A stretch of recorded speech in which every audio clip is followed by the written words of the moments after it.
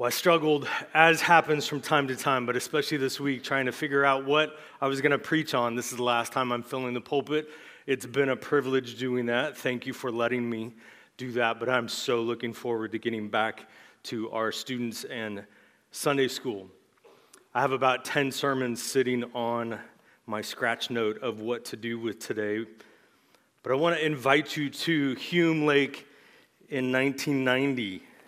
I even have my hat from them. It's actually my dad's hat, but it is a youth pastor hat from 1990.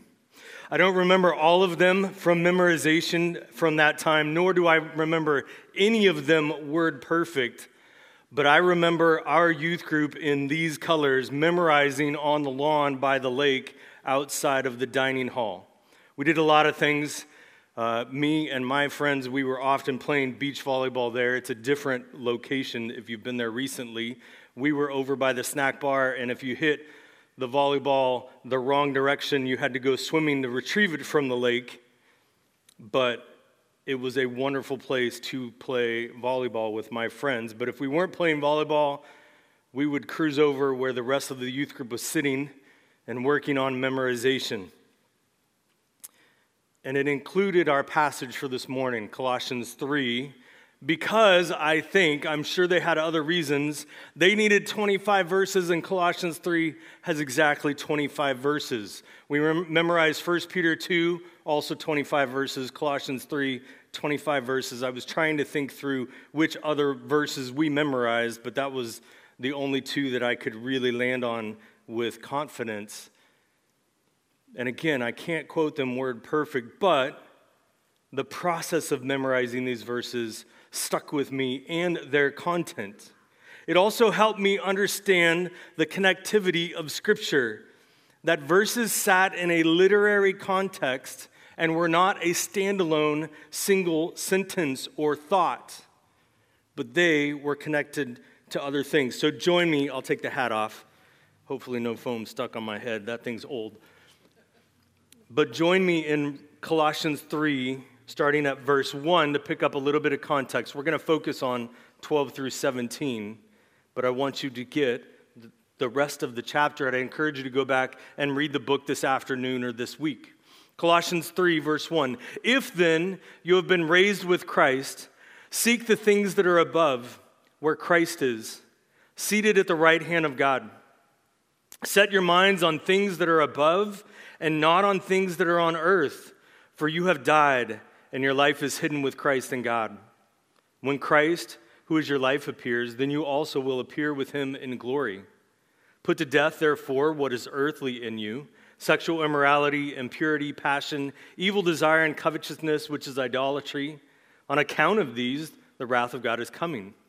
In these you too once walked when you were living in them, but now you must put them all away. Anger, wrath, malice, slander, and obscene talk from your mouth. Do not lie to one another, seeing that you have put off the old self and its practices, and have put on the new self, which is being renewed in knowledge after the image of its creator. Here there is not Greek and Jew, circumcised and uncircumcised, barbarian, Scythian, slave, free. But Christ is all and in all. Put on, then, as God's chosen ones, holy and beloved, compassionate hearts, kindness, humility, meekness, and patience, bearing with one another, and if one has a complaint against another, forgiving each other, as the Lord has forgiven you, so you also must forgive. And above all these, put on love, which binds everything together in perfect harmony. And let the peace of Christ rule in your hearts, to which indeed you were called in one body, and be thankful. Let the word of Christ dwell in you richly, teaching and admonishing one another in all wisdom, singing psalms, hymns, and spiritual songs with thankfulness in your hearts to God. And whatever you do, in word or deed, do everything in the name of the Lord Jesus, giving thanks to God the Father through him."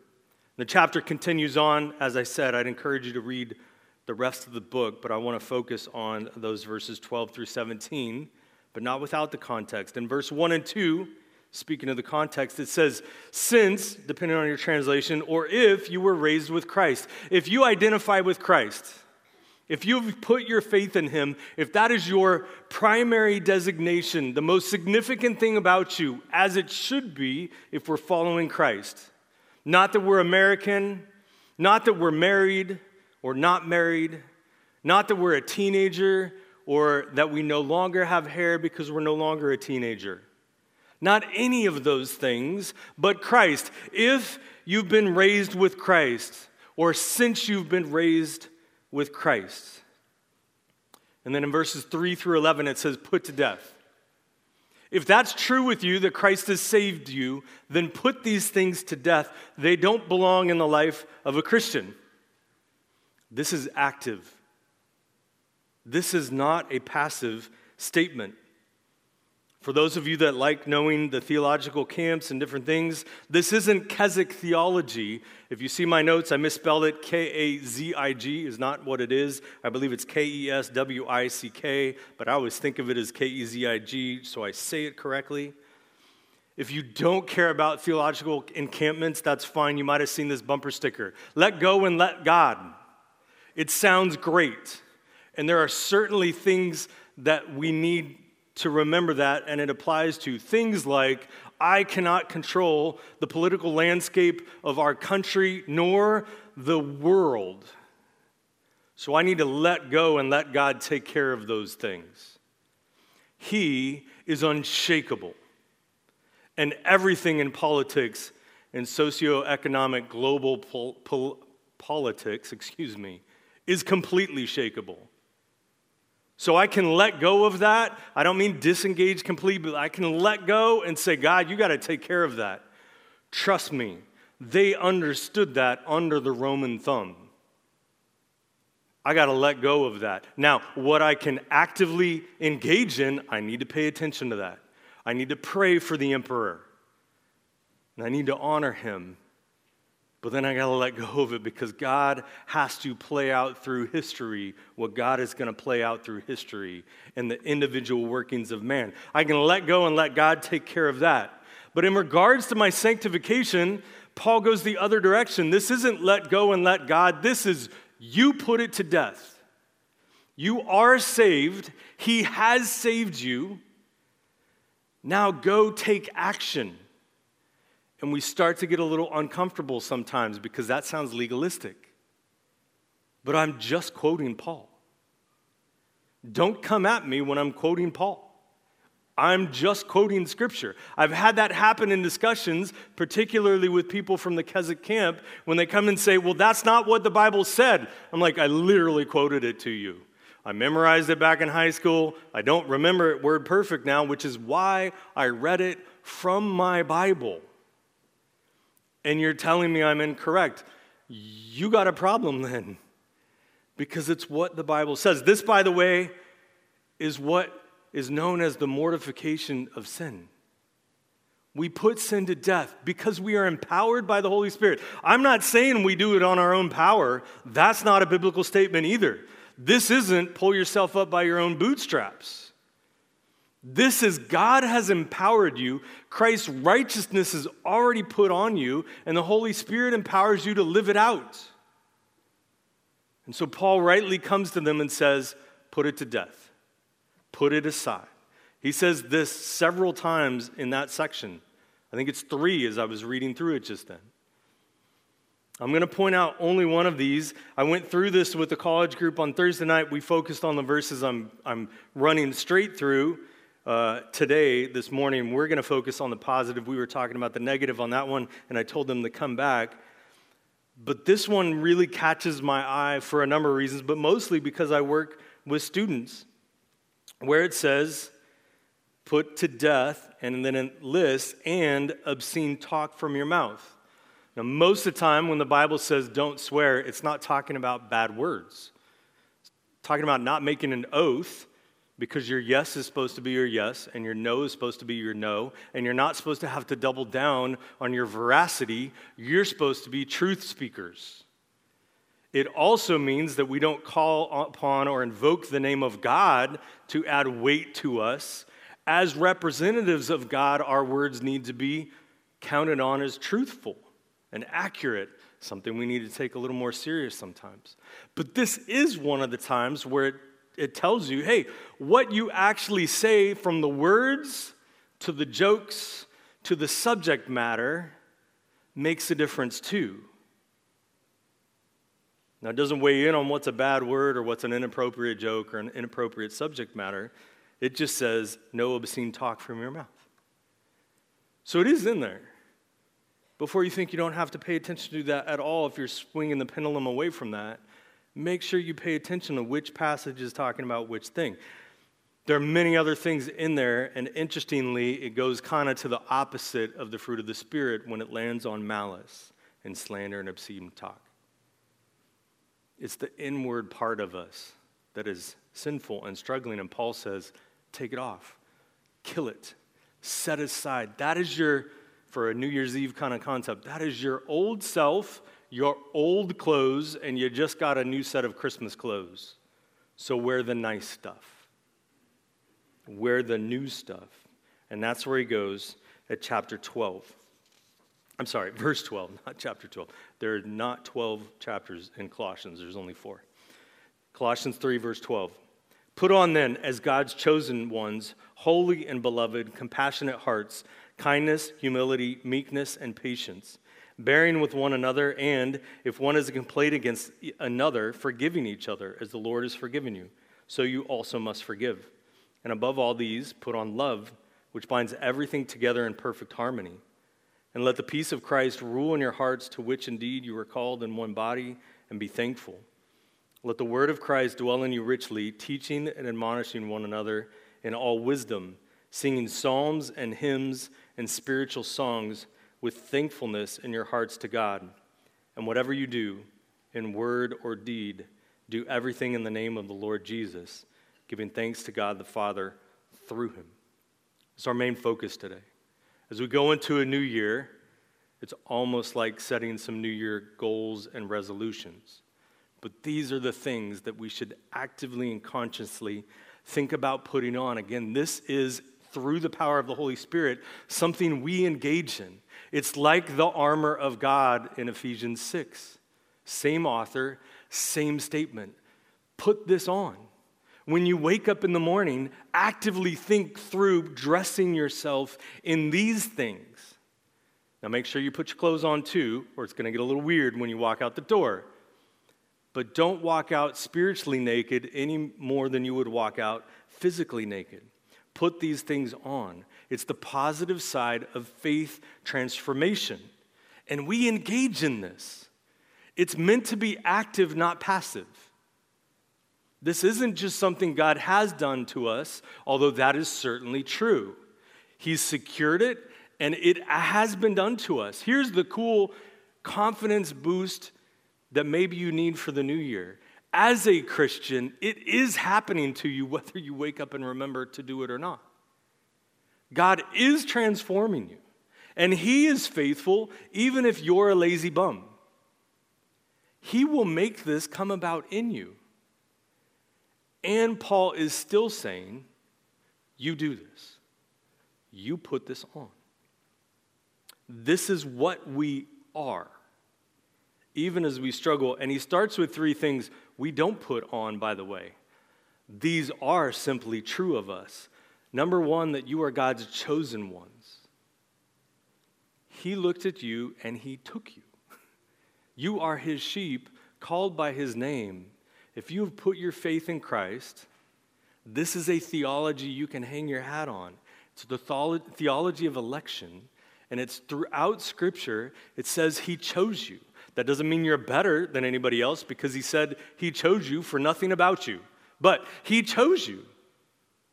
Find confidence in that. Because he chose you, he's going to bring about what he intended to bring about in you. And that comes to the second thing. You are chosen and you are holy, even when you're at your most sinful now.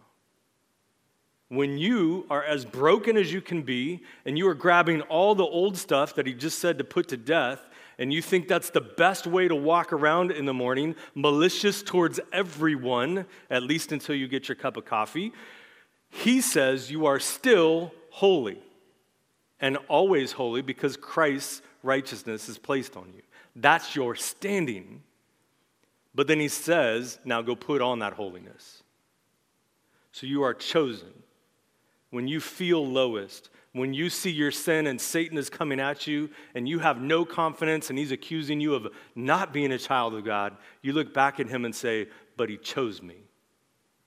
I'm not claiming to be worthy. I'm just claiming to be his.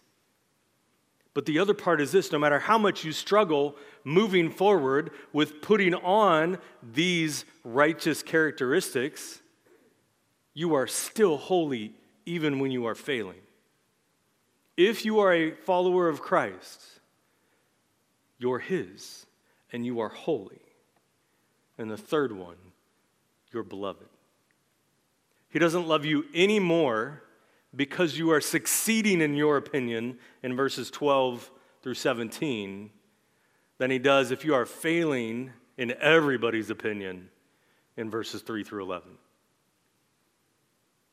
You're actively supposed to be engaged in the mortification of sin, putting it into those things in your life and putting on these righteousness characteristics.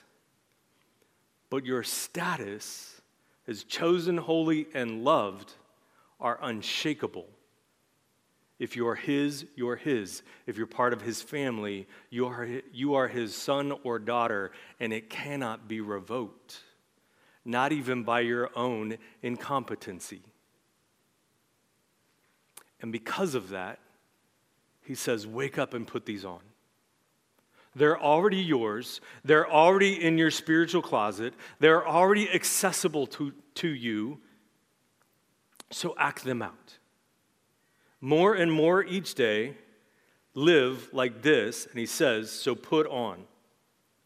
Put on then as God's chosen ones, holy and beloved, compassionate hearts, kindness, humility, meekness, and patience, bearing with one another, and if one is complaining against each other or another, forgiving each other as the Lord has forgiven you, so you also must forgive. And above all these, put on love. And he lists a couple things. This is supposed to be true of us, that we are compassionate. Grace, we need to be the most compassionate people in the city of Santa Maria and in the Central Coast. If you're a Christ follower, if you're a Christian, then you ought to be known for this. Now, the people around you that encounter you might not know what to call it, but it ought to be this with whatever description they might go with. Of course, we fail in this all the time. Just get behind the wheel of a car and compassion goes out the window if the person in front of you is an awful driver. We see this and we use it all the time as an analogy at the roundabout. It's comical and tragic at the same time. But it's not only there. Parents of grace, we need to be compassionate with our kids. Spouses, we need to be compassionate with our hopefully most loved one. Neighbors and HOA. We ought to be the compassionate people. That doesn't mean you let the person park in your spot forever without accountability, but it should affect how you go about it when they're really bugging you. We are to be the compassionate ones, compassionate hearts. That the way we look at this world, and in particular the people in it, that it starts with compassion, kindness. That doesn't negate your personality, by the way. You are who God made you to be, but you aren't what your sin has made you. We need to be kind, compassionate and kind. Humility. We should not be the most egotistical people around. In your workplace, if you have a workplace, you shouldn't be known as the cockiest one. There should be humility there and meekness. You're probably struggling right now to think through what meekness is, and I'm really not going to help you, but meekness. Jesus was. So look to Jesus. He was a leader, and he was powerful, and he was meek. Meekness isn't something that combats with those things, but it adjusts them. It affects how you have power. It affects how you're a leader. It affects, if you're not a leader, how you are a follower. It affects everything. It's not a bad word. It's just one we don't understand because we never use it. We don't value it in people. Even as Christians, we really don't. Let me rephrase. At least as American Christians in our time, we do not value this. I could imagine that there was a Puritan that named their daughter Meek in some conjugation of the term, but we don't value it. Here's another one we don't value, patience. Have you ever said, don't ask for patience, God will give it to you, and it's not going to be fun. Instead, ask for wisdom, and maybe patience will come along with it. Anything like that? Paul goes straight to patience. He says wisdom elsewhere, I'm sure. I know the Bible does. But Paul says, no, I dare you, ask God for patience. Yes, it will be a hard journey, and it's part of sanctification. Put it on. Look God in the face as his beloved in 2024 and say, Lord, I am not a patient person. Make me so. And as I pray that, I will put it on each day. I will think it through just like the armor of God. I will think through, I need to be a patient person, even if that's the hardest journey of this year. Lord, I want to be these things: compassionate, kind, humble, meek, patient. Then it breaks it down a little bit more, or maybe goes a different direction, but I think partly it's still coming under patience, but bearing with one another. Look around you. These are the people that you are supposed to most actively live this out with. This is what it means to be the family of God and the body of Christ. That we would be compassionate, kind, humble, meek, and patient towards each other, and that we would bear with one another. That if there's a complaint, that we would forgive. That we'd forgive because we know forgiveness. Jesus tells parables about this. Here's my rephrase of what Scripture's saying there, maybe with a little bit of expansion, but I think it fits into it. You can disagree with me if you want to, but this is how I kind of explain it to people, including myself, that we would have the grace to ignore a wrong. You offended me. You stepped on my toes. I know it was not on purpose, but it doesn't change that they really, really hurt. But I, as a person, and I, as a Christian, can simply extend grace to you. I don't have to walk up to you and say, hey, you stepped on that toe. You just say, it hurt. You didn't stomp on it. That'd be different. We've had kids do that. If you work in the nursery, well, not the nursery, they're not walking around that much, but if you work in kids ministry long enough, it's going to happen where some little kid's going to look you in the eye and intentionally stomp on your foot, and it hurts. It's a little cute, not in an okay way, but in like, you're this big. It's not going to hurt that much. It's just going to annoy me. What do you think you're doing? But they stomp on your toe. You at least see it with them and their own friends. That's how they debate. Stomping. It's what we do, pushing and stomping. When we don't have the words for it, adults do this too, sadly, sometimes. But when it's not intentional, I can just say, you know what? I'll show that grace. I know they love me. I know they didn't mean it. It still stings. The sting didn't get taken away just because I forgave them, but I will forgive them. The relationship's restored. That pain is removed because I can just bring it to the situation. I'll bring grace to it. The second one is this: grace to offer when wronged. I will forgive you, especially if you come and apologize to me. If you did stomp on my foot, figuratively or literally, and you come to me and say, I'm sorry, that was an immature response, I'll forgive you. Or if I was the one that was doing the wronging, I'll ask forgiveness. Grace to ask when we've wronged somebody else. I hurt your feelings. It wasn't on purpose, but I recognize it. I didn't miss it, and I want to make sure you and I are okay. I'm not going to expect you to just bring grace to it. I recognize what happened, so I will ask you formally for forgiveness. But here's the last one. Grace to address the most difficult of wrongs, even if it's a struggle. And grace, the reality is this: because we are broken and sinful people that are still putting on this sanctification in active mode, trying to live it out, there are going to be wrongs that aren't simply overlooked with grace and aren't simply requested grace for, and forgiveness automatically happens, but sometimes we have to wrestle through things with grace. I'm working towards that full forgiveness because I'm still living a little bit in verses 3 through 11, and maybe you are too, but I want to live out verse 12 through 14. I'm going to extend you grace, but this extension of grace is going to take me a couple months, not just a quick conversation. And I need you to show me grace to work through this, and I need me to show you grace to work through this, and maybe we need some others to come in with grace to help us work through it. But I've seen all four of those things need to happen. I've seen all four of those things wonderfully happen, and restoration occurs. And I've also seen all four of those things not happen, and that divide just becomes bigger and bigger. That's what Paul is saying there, I think. Bearing with one another.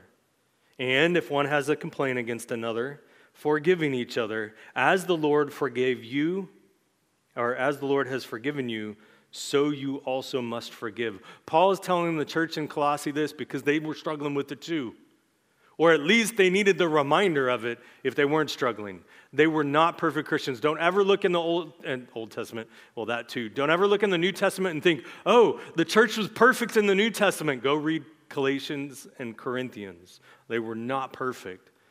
But don't assume that Colossians and Ephesians, those churches were perfect either. They had to be reminded of some basic things. If with no context, I just got up here and read 3 through 11 and acted as if this was regularly true of all of you, some of you would be offended. And they had to be told not to be those things, just like we do. Sometimes we need the reminder of what we need to live out, both removing and adding. Sometimes we need to be corrected because we're struggling so much in it. But they needed to be told this. After that, it goes to love. Love binds everything in harmony. Here's a glimpse of 1 Corinthians 13, by the way. It's just a little quick, not necessarily quote, but thought along those lines. But 1 Corinthians 13 was where Paul really expands it. Love is patient, love is kind, it does not envy, it does not boast. Continues on. I'm not going to get it because I'll miss parts. But you can go read it. In the end, it says love never fails.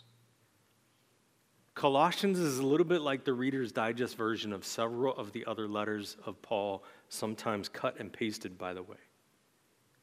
They maybe were doing a little better, but they still needed these reminders. And so Paul does this. There are so many allusions to our parallels to other parts of Paul's letters. It's really interesting when you read it. He says a quick version of what he says in Ephesians. He says a quick version of what he says in 1 Corinthians. He says a quick version of a couple different other places where he speaks. And it pops up throughout Colossians 3 especially. And this would be one of them. Love binds everything together in harmony. Colossians 3 also is a very strong parallel to Ephesians 4, or 4 and 5. Really 4, 5, and 6. First part of 6. And then verse 15 changes directions a little. Yes, you're supposed to put this on, but this is more, let it be true of us. May it be true. Make it true is also what he's saying. Do this actively. Empowered by the Holy Spirit, you go and make this true. But he changes it from put on to let this, let the, a couple of those. Verse 15, and let the peace of Christ rule in your hearts, to which indeed you were called in one body, and be thankful. Let shalom rule. In Greek, it's irene. I don't totally know how to say that correctly. Irene. Same thing. Let God's peace, trusting in the sovereignty of God and all of the brokenness of this world, Let that rule. Don't expect eternity yet, but bring eternity about as much as you're able to. And where you bump into the brokenness or the fear and anxiety, let the peace of Christ rule in your hearts. Nestle into that. When you're at your most troubled, go look for the embrace of Christ to shore up your heart. 2023 was a tough year. I think we can admit that. God carried us through it. I don't know that 2024 is going to be any easier because I don't know what's going to happen in 2024 in the church's life or your life. I'm not God. And we're all happy about that. So nestle into his peace. Parents, grandparents, parents of adult kids, grandparents of adult kids who have kids. Well, that's what a grandparent is. Family members of all kinds, aunts and uncles. You ever have aunt or uncle worry for your nieces and nephews? You see what they're doing too. You have to run to the peace of Christ to make it through these things. Because if you try to walk without Christ and the confidence that his hand is over it, you will not make it through whatever 2024 faces. No day on this planet until Christ returns is that easy. So let the peace of Christ rule, and if you caught it, in the body. Let it rule in this body, in these hallways, and in your relationships with each other. And when your life is falling apart, let it rule in us here at Grace. May 2024 be the best year for you and all of us. But I don't have the power to bring that about. But we all, Colossians 3, have the power through the Holy Spirit to fall into the peace of Christ and trust in it. That's the command. That's the challenge. Let the peace of Christ rule and be thankful. I think it's the first time it pops up, but it's going to pop up 3 times and then a 4th time in the next chapter, which I'll read near the end.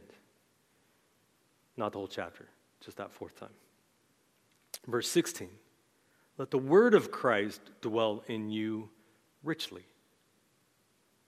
Teaching, singing, and again, thankful. It's another parallel to a little longer version of Ephesians 5, 15 through 20, by the way.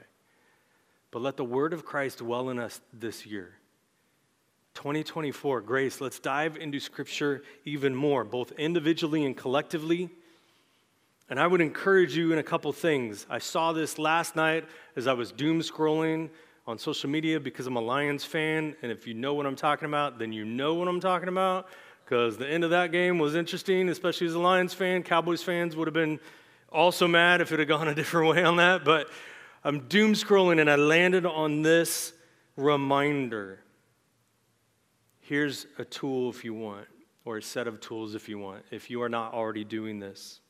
Read 1 chapter in the New Testament each day. And you'll read through the New Testament this year. You'll actually read through it a little more than once if you do it every day. If you, like many of us, have a day where you forget a day, or you only read a verse instead of a whole chapter, you'll still make it through in a year. 1 chapter of the New Testament. Read 3 chapters of the Old Testament every day. That's 4 total. It'll take you about 20 minutes. By the way, if you wake up in the morning and your eyes still need an hour because you're old enough to recover to be able to read, push play on the Bible app and you can listen to it. That counts. It's okay. Make sure your brain's engaged. 3 chapters of the Old Testament, same thing. You'll get through the Old Testament in 1 year with a couple missed days recovery time built into that. So 4 chapters, you'll get through the Bible in a year. If every Christian read the Bible every single year, we would know it better. It wouldn't make us better Christians in the sense of God loves us more. It would make us better Christians in the sense of putting on the righteousness of Christ, effectively, theoretically at least. It's certainly not going to hurt you. There's no point in your life as a Christian that you have read the Bible in a year and at the end of the year, at the end of 2024 go, well, that was a waste of time. Now, if you're not a follower of Christ, you might not understand why you did that.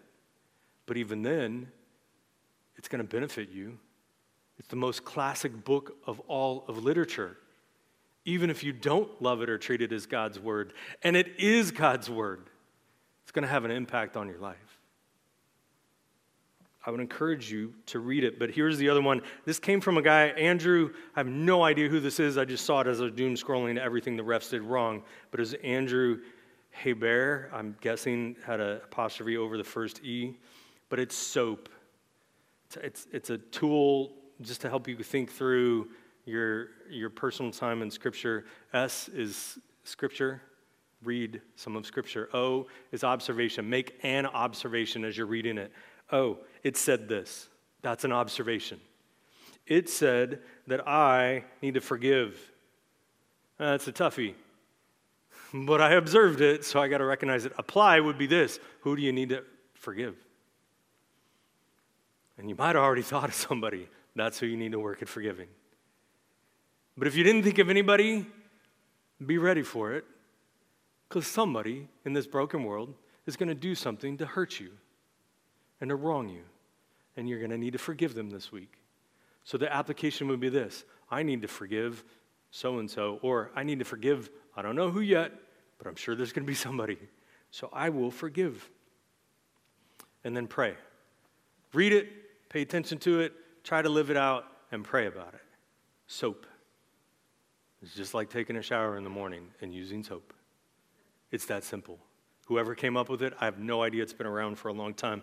But that's where I was reminded of it. And I thought, ooh, I'm talking about that in just a couple hours. Here's the other one. If you have a phone, put your Bible app on it. If you have a smartphone, put your Bible app on it. If you don't have your Bible app, a Bible app on there, go find a free one. YouVersion is the one I use. And then pick a reading plan. And it'll help you check off the box. Now, don't only check off the box. It's the worst way to read Scripture. Just to check off the box. I checked off my 4 boxes today. I'm good. SOAP, observe and apply it. But if we read Scripture more, we're going to put on the characteristics of Christ more. It's how we typically work. And then wrapping it up, verse 17. This parallels 1 Corinthians 10:31, by the way.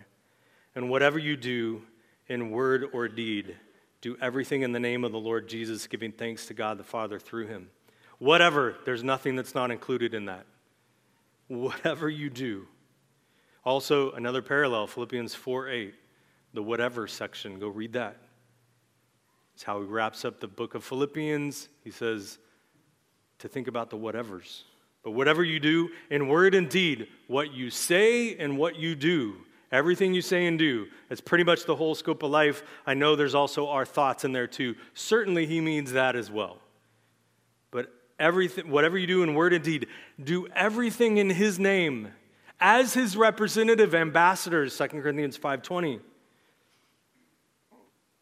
As his beloved, a little earlier, and his chosen ones, as people made holy who bear the righteousness of Christ in us and who are empowered by the Holy Spirit, do everything in his name. And the third time he says, giving thanks. Second time was before when he said to dwell richly, and then he said singing psalms, hymns, and spiritual songs, giving thanks. Here it again, giving thanks. Do everything in his name, giving thanks. I already pointed out to you, so that focus on thanksgiving, that's the repeated one. When Scripture repeats things, by the way, it's their way to highlight things. In our modern tech world, we do it with bolding, letters, italics, underline, font changes, color changes, all of them where you're shouting at people who are reading your whatever you're typing. They did it with repetition because they didn't have any of those options. Or at least they didn't use them in their writing. They just repeated things. But also it's how our brain works. We catch it better when we repeat it. We don't tend to catch it if we just hear it one time and move on. So maybe they knew something we didn't, or we have forgotten, maybe because they didn't repeat it. Repetition acts as a highlighter.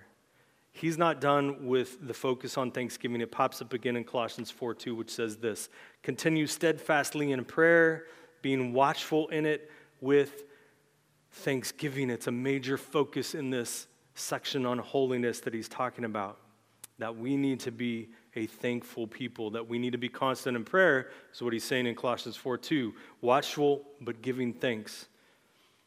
I'd encourage you, if you're available, even if you're doing something later on tonight, join us in the chapel over there at 6 o'clock. We mentioned we're going to finish this year with prayer and start next year with prayer next Sunday at 6 p.m. also. But join me tonight in the chapel. We're going to focus on Thanksgiving. Here's what we're going to pray for. We might add some stuff at the end if we have extra time, but we're going to thank God for who he is. This is just who he is all the time. Thank God for who he is. We're going to thank God for what he's done, not just in 2023, but particularly in 2023. And we're going to thank God for who he has used in our lives in 2023 in particular. That's going to be the focus. Join me. We're going to focus on thanks prayer. Don't show up tonight, by the way, and be grumpy if that's all we pray for. Paul just told us 4 times in Colossians to be thankful. I'm going to lose my patience and maybe not be so meek if that's how you approach me tonight. I know I should, and you can point out that I forgot my own sermon today if that's how I respond to you. But join us tonight. That's going to be the focus, the bulk of the time. Just, God, we are thankful for who you are and what you've done. That's what we're going to do. Some things to remember from this if I lost you at any point. You are chosen, you are beloved, you are holy and sanctified. So actively put on the characteristics of Christ. That is Paul's point. And trust this, it's not from this passage, but it's clear throughout Scripture. You are empowered by the Holy Spirit to actually do this and succeed in it. It's the process of sanctification, and God's not against you in it. He's all for you living this out. And so he will bring it about because he is faithful. And he's empowered you with the Holy Spirit if you've put your faith in him. But I would also encourage you, make sure you're in the Bible this year. If you have a Bible app on your phone, make sure it's the one you click often or even most. Pick the right times for it. There's times you shouldn't be in there. If you're getting paid to work and it isn't including reading Scripture, then don't be reading the Bible when you're supposed to be doing a different task. But some of you have one where you can push play on the Bible and do that task. Why not? I had a former student that did that. He could listen to podcasts all day or the Bible all day. And he did a little bit of both. But there was a particular time where he's like, I'm cranking through the Bible so much, and I'm getting paid to do it, and I'm faithful in my job. How awesome is that? Take advantage of it if you can. Those of you who love football, I mentioned it a couple times.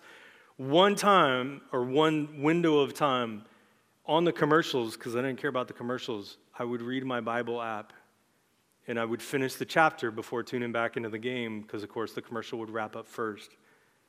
Do you know how much Scripture you can read during one football game? Just by skipping commercials?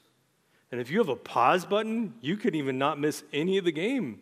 You can just let the commercials play, click pause, finish the chapter, and read it. You'll finish after the game does, because that's going to be a lot of Scripture time, but you're not going to be worse for it. It's going to be amazing. It was something like 20 chapters. It was a lot. There are a lot of commercials during football. There's still a lot of football left to go this season. You could read a lot of Bible in the first 2 weeks, last month of the season, first 2 weeks of the new year. Read your Bible. Be thankful. And above all, in everything, live to the glory of God. Let's pray. Lord, mighty holy, we praise your name. And we are thankful that you love us, that you call us your own. We are chosen. And Lord, seeing my own life and how much I stumble at it, I am thankful that you look at me and have secured that I am holy and you call me holy. But I am also thankful that you are making me holy and that you challenge me to live holy. Lord, may it be true of us here at Grace this year that we would put on your holiness regularly and grow in living it out to the blessing of the people around us and to your glory. And so, Lord, we praise your name. Amen.